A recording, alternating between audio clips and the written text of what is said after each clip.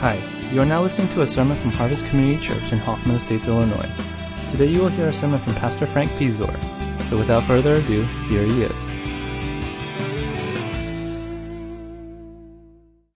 If you want to, you could open your Bibles to 2 Chronicles, chapter 33. And this will be the last king that we look at before we head off into a new series. And we're going to look at Manasseh. It's one of my favorite stories in a strange way, but I really enjoy reading the story of Manasseh for the ending more than for the beginning. I just want to ask, do you believe that God can change people? I think most of us will say, yeah, I'm with you. I believe that. But I really wonder, do you really believe that God can change people? You might be in a place where you have someone in mind and you immediately think, oh man, there's no way God can change that person. I mean, my spouse? No, I'm just kidding. But you might be thinking, there's someone in my life that just is so, whatever it is that they are, that they're not going to change. Or a portion of you are sitting there thinking, yes, I believe God can change people, but I'm not really so sure that he can change me because there's something that's going on in my life or in my heart that just isn't changing. It could be an attitude. It could be some secret sin that you've kept from everybody else and nobody knows about, but it's just not changing. And so, yeah, we'll give that mental assent. Yes, I believe God can change people, but there's an undercurrent that says, but I'm not really so sure about him or her or even myself. So I want to look at Manasseh today, and I want us to see a man who's really messed up in a whole bunch of ways and see what God does in his life and how the story ends. Let's read a little bit of 2 Chronicles chapter 33, and we're going to get a picture of who this guy Manasseh is. Manasseh was 12 years old when he became king. So we have a 12-year-old here somewhere, right? And who's 12? Caleb, how old are you? 12? All right, since your dad stood up there for a second, why don't you stand up and show everyone what a 12-year-old looks like? That is our new king. Just for a day, though. Probably just for a minute, because after this, it goes back to the real world. 12 years old, he becomes king, and he reigned in Jerusalem for 55 years old. I'm thinking, anyone 55 years, you want to stand up really quick and give us an idea of what 55 looks like? And it's not me just yet, so don't, that's another 6 years away. Now, if you can remember last week when we talked about the three kings, those three kings all had a very good beginning. Oh, excellent beginning. They loved the Lord. They served the Lord. Pride came into their lives, and they fell away. Well, right out the gate, this is what the writer of Chronicles says about Manasseh. He did evil in the eyes of the Lord. In other words, this guy just started out bad at 12 years old. Now, if you can imagine nice, calm, gentle, sweet, innocent Caleb just being a dirty, rotten, evil kid even at the age of 12. Now, he's not like that, but just imagine that. So right out the gate, it seems to me that this guy, Manasseh, has an evil problem, a wicked problem, a sin problem, whatever you want to call it. He followed the detestable practices of the nations that the Lord had driven out before the Israelites. And I'm not going to get into the culture back then, but the nations that they drove out, it was horrible. It was a mess. It was ugly. It was wicked. It was evil.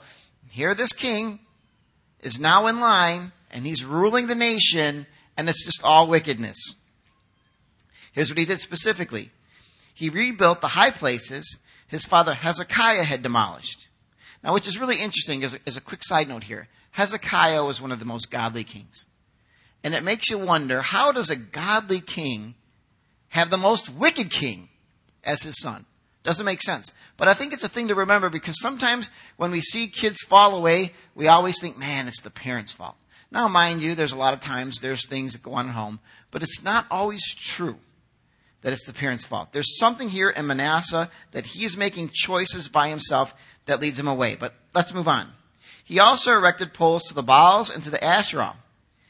He bowed down to all the starry hosts and worshipped them. He built altars in the temple of the Lord, which the Lord had said, My name will remain in Jerusalem forever. In both courts of the temple of the Lord, he built altars to all the starry hosts. He sacrificed his sons in the fire in the valley of Ben Hinnom. Now here's where my problem rests with Manasseh. How many of you have pictures of your kids in your wallets or on your iPhones? Okay, pull them out. Just for a minute here, pull them out. Take a look at the picture. I want you to get an idea of what's going on here. And as you're doing that, so I'm kind of show you an idea of how bad this is. This last Friday, I went to my niece's wedding. And my niece is part of the side of my family, which there was a split with. And we don't see that side of the family. There's a lot of tension there. And I don't think it's ever going to be changed. Although I believe that God can change it. But with her, I met her through Bob St. Clair. Because one day at work, he noticed that this lady had the name Piszczor, spelled exactly like mine. And he said, hey, do you know this guy named Frank? He's the pastor of my church. She said, I have no idea who he is. Well, the reason she has no idea who he is because her father, who is my cousin, there's a split. And we never see each other, so she's never seen me. We got together, we had lunch. She ran against Michael Madigan. She got crushed, unfortunately. Sorry about that if you're a Michael Madigan fan. And eventually invited me to her wedding. Now think about this. I'm the only Piszczor from my side of the family. There's reconciliation. There's change. God is doing something that's at her wedding. But I'm watching her dance on the floor with her stepfather. And I'm thinking to myself, 25 years from now, and I'm beginning to cry because I'm getting older and I'm getting weepier, and maybe a little bit sooner with Christine if she gets married sooner. 25 years from now, our youngest, little Gianni, is going to be on a dance floor dancing with me. And I'm beginning to cry because I'm thinking, wow, I just love my kids so much. It drives me to tears to think that they're not going to be living with us. It kind of reminds me of Steve Martin's Father of the Bride. You know, when he's looking at his daughter and she's like 20-something and he's looking at this 8-year-old girl, you know, right? You know what I'm saying? I just wish my kids would stop growing up. Just stop. That's it. No more. Of course, it will save you college expenses. That'd be cool. But I just don't want them to grow up. I am just madly in love with my kids. It also made me realize that if she gets married 25 years from now and I'm walking down the aisle with her, what is everybody saying? Why is her grandfather going down the aisle with her? Because I'm going to be 74 at that time, 20 years from now. It's craziness. But I absolutely love my kids. Now look at your picture. Look at your kids. Do you not love them? Are you not crazy passionate for your kids? And now to think this guy says, you know what, I'm having financial troubles. We're having troubles in the kingdom. You know what? Hey, I've got 1, 2, 3, 4, 5, 6, 7 sons. Let's get rid of this one and let's throw him in the fire. I'm horrified by that. This is not a nice man. This is a very, very, very, very wicked man. Anyone who could look at their child and say, you know what, today we're sacrificing you because I want to get something out of this is messed up. This man is wicked. He is seriously, seriously wicked. It goes on, though. He practiced sorcery, divination, and witchcraft, and consulted mediums and spiritists. He did much evil in the eyes of the Lord, provoking him to anger. He took the carved image he had made and put it in God's temple, which God had said to David and to his son Solomon, in this temple and in Jerusalem, which I have chosen out of all the tribes of Israel, I will put my name forever.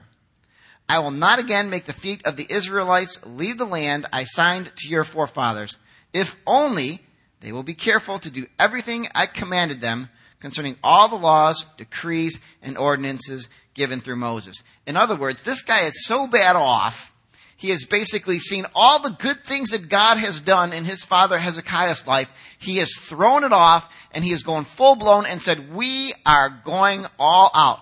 We are going to worship every god, any god, whatever god there is. We're going to worship them, and we're going to worship them in the very place that the God of gods, Lord of lords, King of kings said, this is my home. That's messed up. The God who has given him everything, he turns around right out the gate and says, I want nothing to do with you. I just want pleasure upon pleasure upon pleasure upon pleasure. This God is what I want. Leave me alone. But Manasseh led Judah and the people of Jerusalem astray. So not only is he a bad man, he is also a bad king. Because what he is doing has led the people to say, well, if he can do it, why can't I? And so everybody else follows off and does everything that he does. And he leads them astray. And so they did more evil than the nations the Lord had destroyed before the Israelites. Why did the Lord destroy those people? Because of their greatness of their sin. And now here Manasseh has led the people to sin in even greater sin. Probably because they knew God for who he was and said, forget it. We want nothing to do with you. We're going to go our own way. We're going to do our own thing. And we're going to worship in our own way as well. Absolutely amazing. Here's the thing about God that's really cool. Watch what happens in verse 10. The Lord spoke to Manasseh and his people. Absolutely amazing.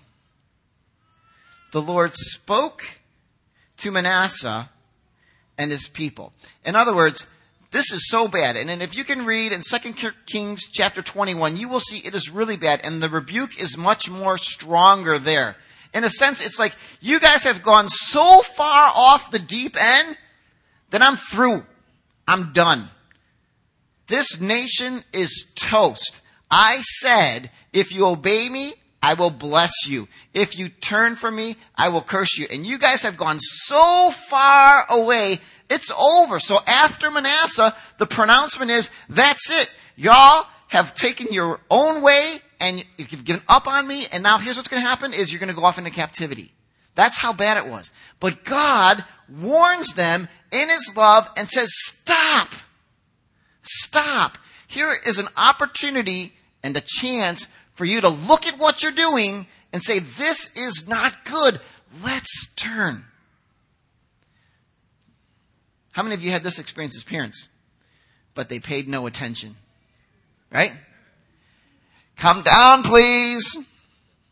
I mean, you hear it. They hear it. You know they hear it, but they didn't do anything. Drives you nuts. And yet, God still pursues Manasseh. Absolutely unbelievable. So the Lord brought against them the army commanders of the king of Assyria, who took Manasseh prisoner, put a hook in his nose, bound him with bronze shackles, and took him to Babylon. Okay, that's got to hurt. Right? I know you're looking at me and going, it can't hurt that much, but trust me, man, it's still got to hurt. In his distress, he sought the favor of the Lord his God and humbled himself greatly before the God of his fathers. God, in his love, continued to pursue Manasseh even after he had disciplined him. God didn't say, I'm done completely with you, but he pursued him. In Babylon, got him, and I don't even know how this happened, to be honest with you. I don't know if Manasseh was in a prison, and he's sitting there, and he's reflecting on his life. I mean, because in a sense, he just got a sabbatical, right? Ruling a nation, having to run the nation, deal with all the problems of the nation. Boom. When you're captive, you've got nothing else to worry about. You just have time on your hands. So in the midst of his sabbatical, I don't know what Manasseh was thinking, but ultimately, God breaks through his heart, and he changes.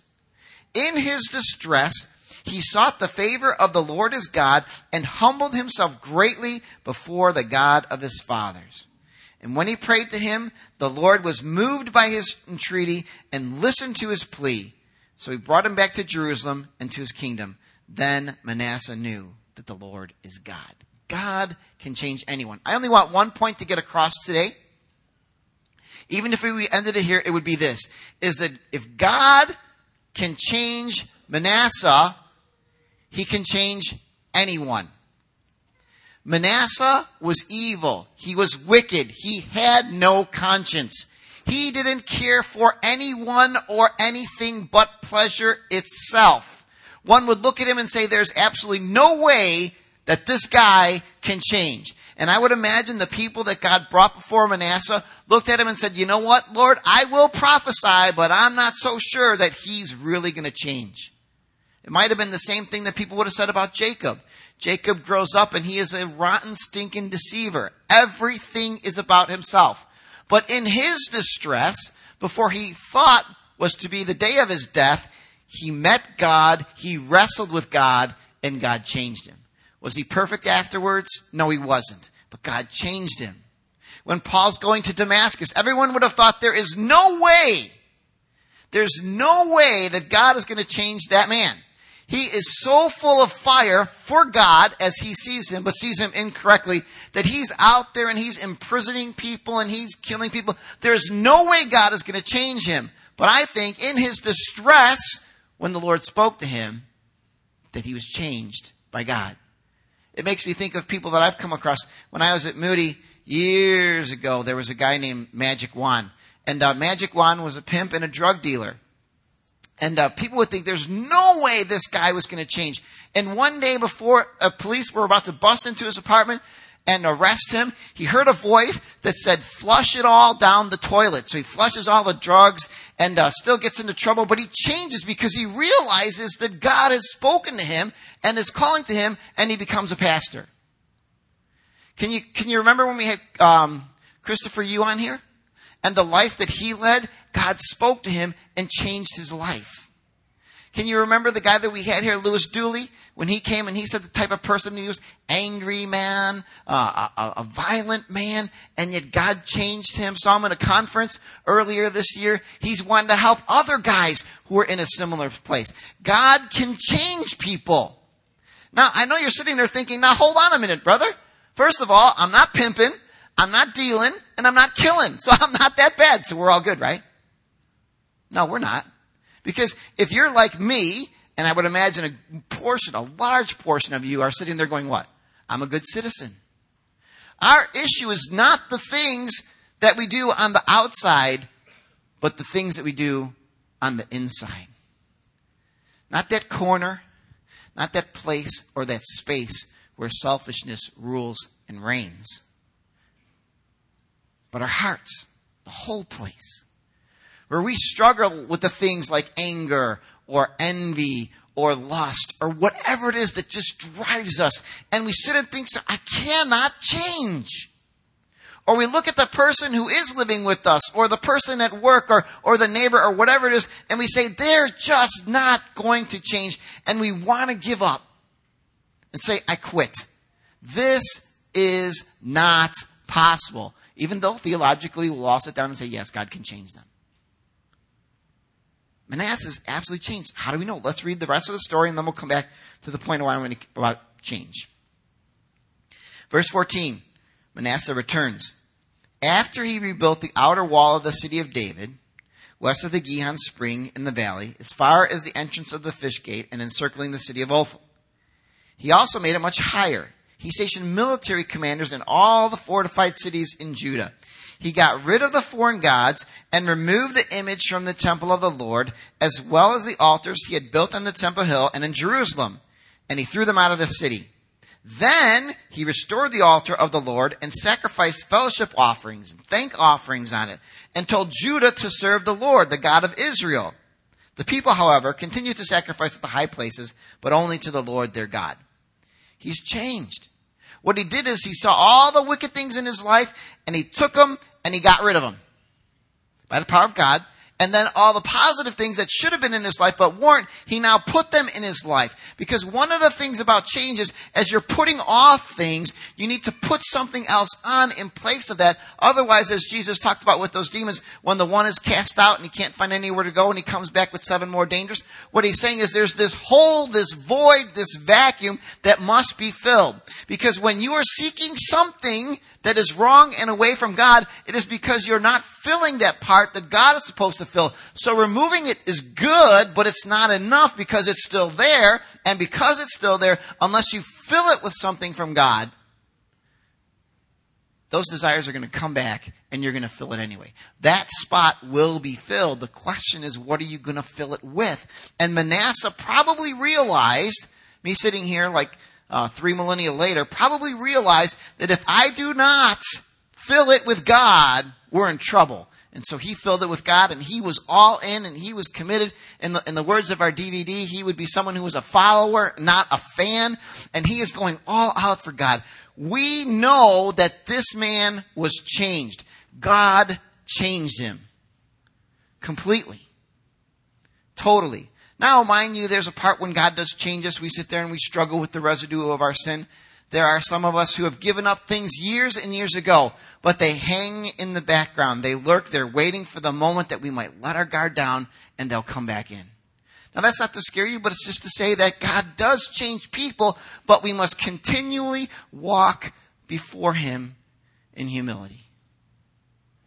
How did God change Manasseh? Let's go back to verse 12. God can change people, and here's the key that I want us to see. In his distress, he sought the favor of the Lord his God and humbled himself greatly before the God of his fathers. Heart change comes from humility. It's that place where I think if we're all honest with ourselves, we have to say, I need God. I need God. I may not be the worst person. You could probably point to 6 or 7 other people who are worse than you, maybe even more. You could point to whole groups of people, perhaps, who are worse than you. But when God is looking at you, I must say, God, I need you. For without you in my life, without me depending on you and who you are and your mercy and your grace and how you pour it into my life, I don't know where I could be. That doesn't mean that I'm going to do all the evil, wicked things that all the evil, wicked people out there do that we don't do in the church, right? But I know that without you, I will worship anyone but you.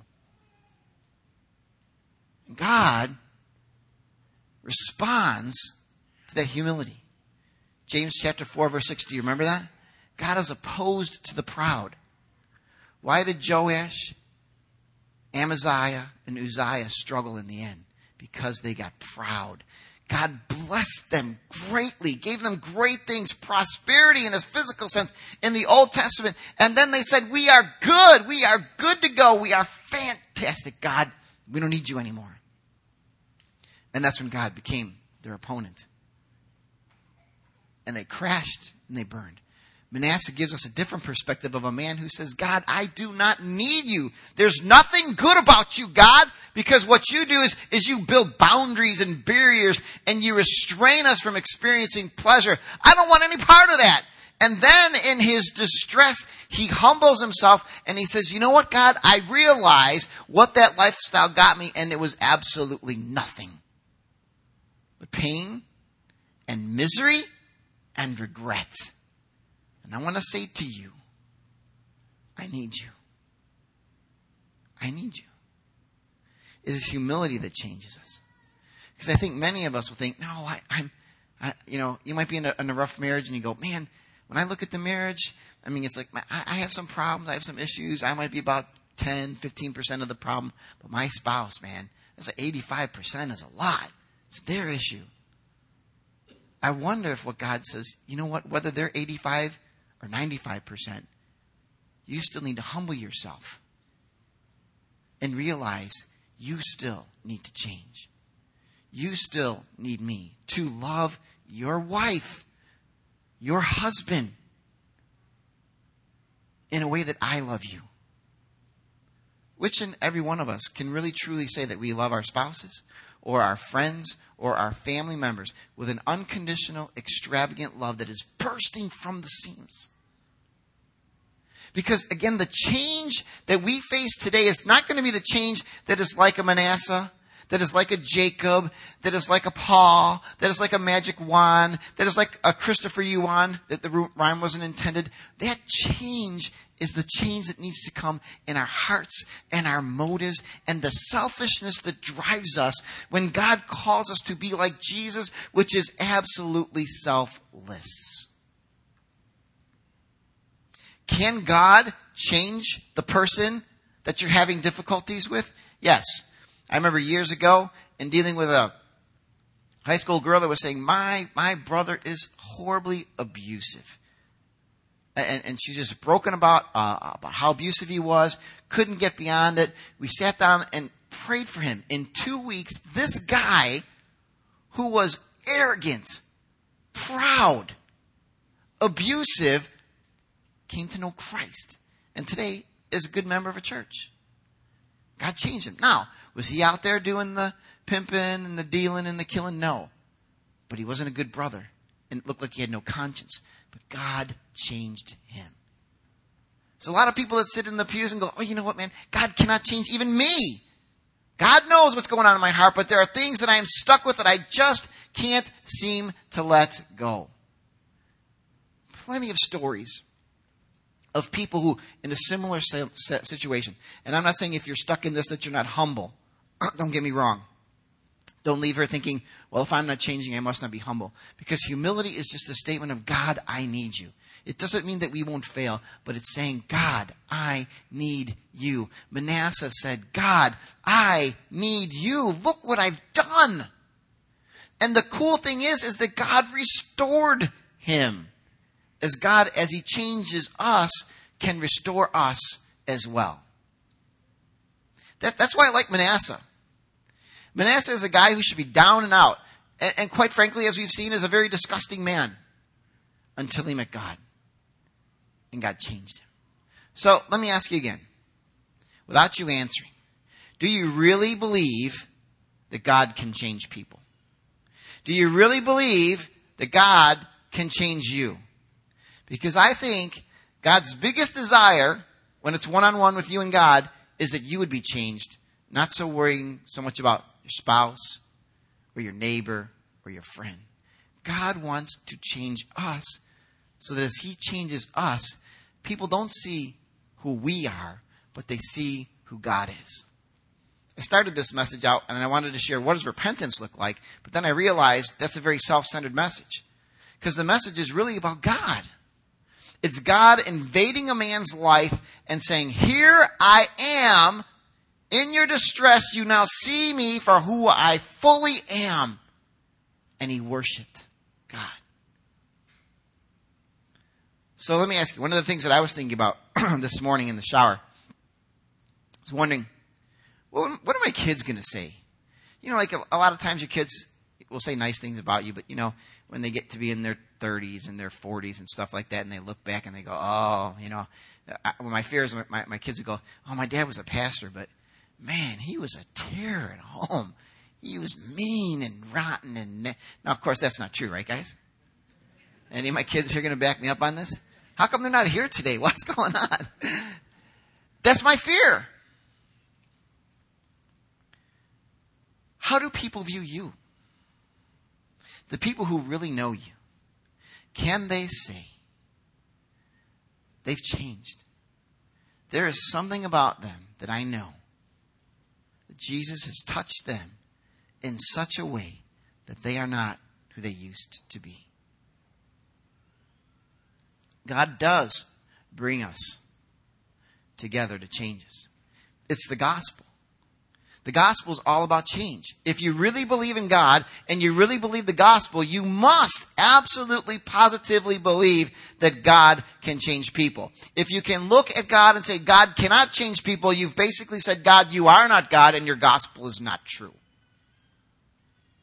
The call today for us then is to see God for who he is and what he has done for us and what he wants to do to us and what he wants to do through us, so that as we are changed, a changed people cannot believe in change, but believe in God who changes people.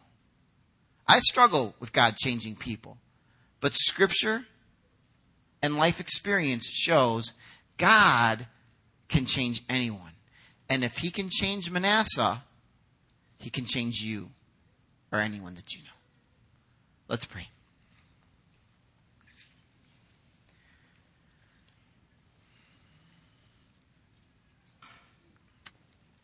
Our Father in heaven,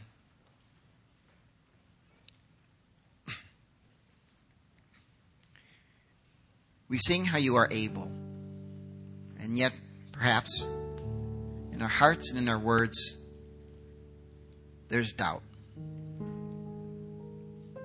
We might think of others we've been praying for years who've not changed. We might think of ourselves, whom we've been praying for years and haven't changed in that area of our lives, which trips us up constantly.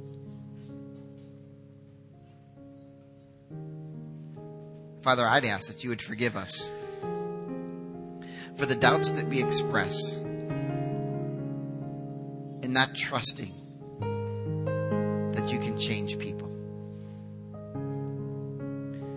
Our prayer today is, Father, lead us to the cross, where we might see humility fully displayed in Jesus.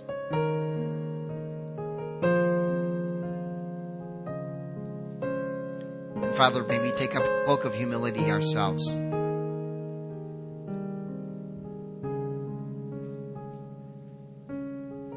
our hearts and our minds, to kneel before you, whether it's in our distress or not, and say, God, I need you. I cannot live my spiritual life by myself. I cannot grow. I cannot change through mind games. But I can change through your Spirit. Fill me, for I need you. Not just for now, but moment by moment, step by step.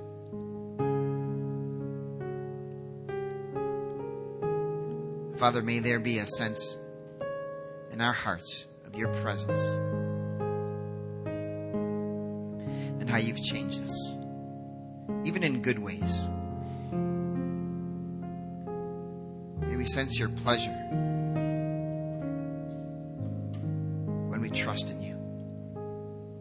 And Father, as we struggle in areas where some of us may struggle, I do pray that you would not only bring us breakthrough, brothers and sisters would come alongside of us and carry us when we are weak.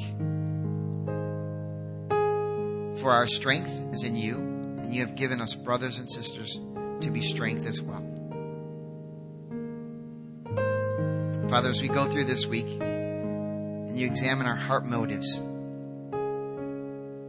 give us a sense of Jesus and who he is, of his extravagant love for us, and his unending power to change us. In Jesus' name, amen.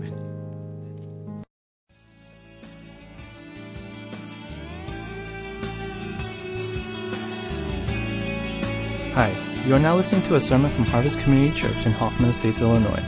Today you will hear a sermon from Pastor Frank Piszczor. So without further ado, here he is.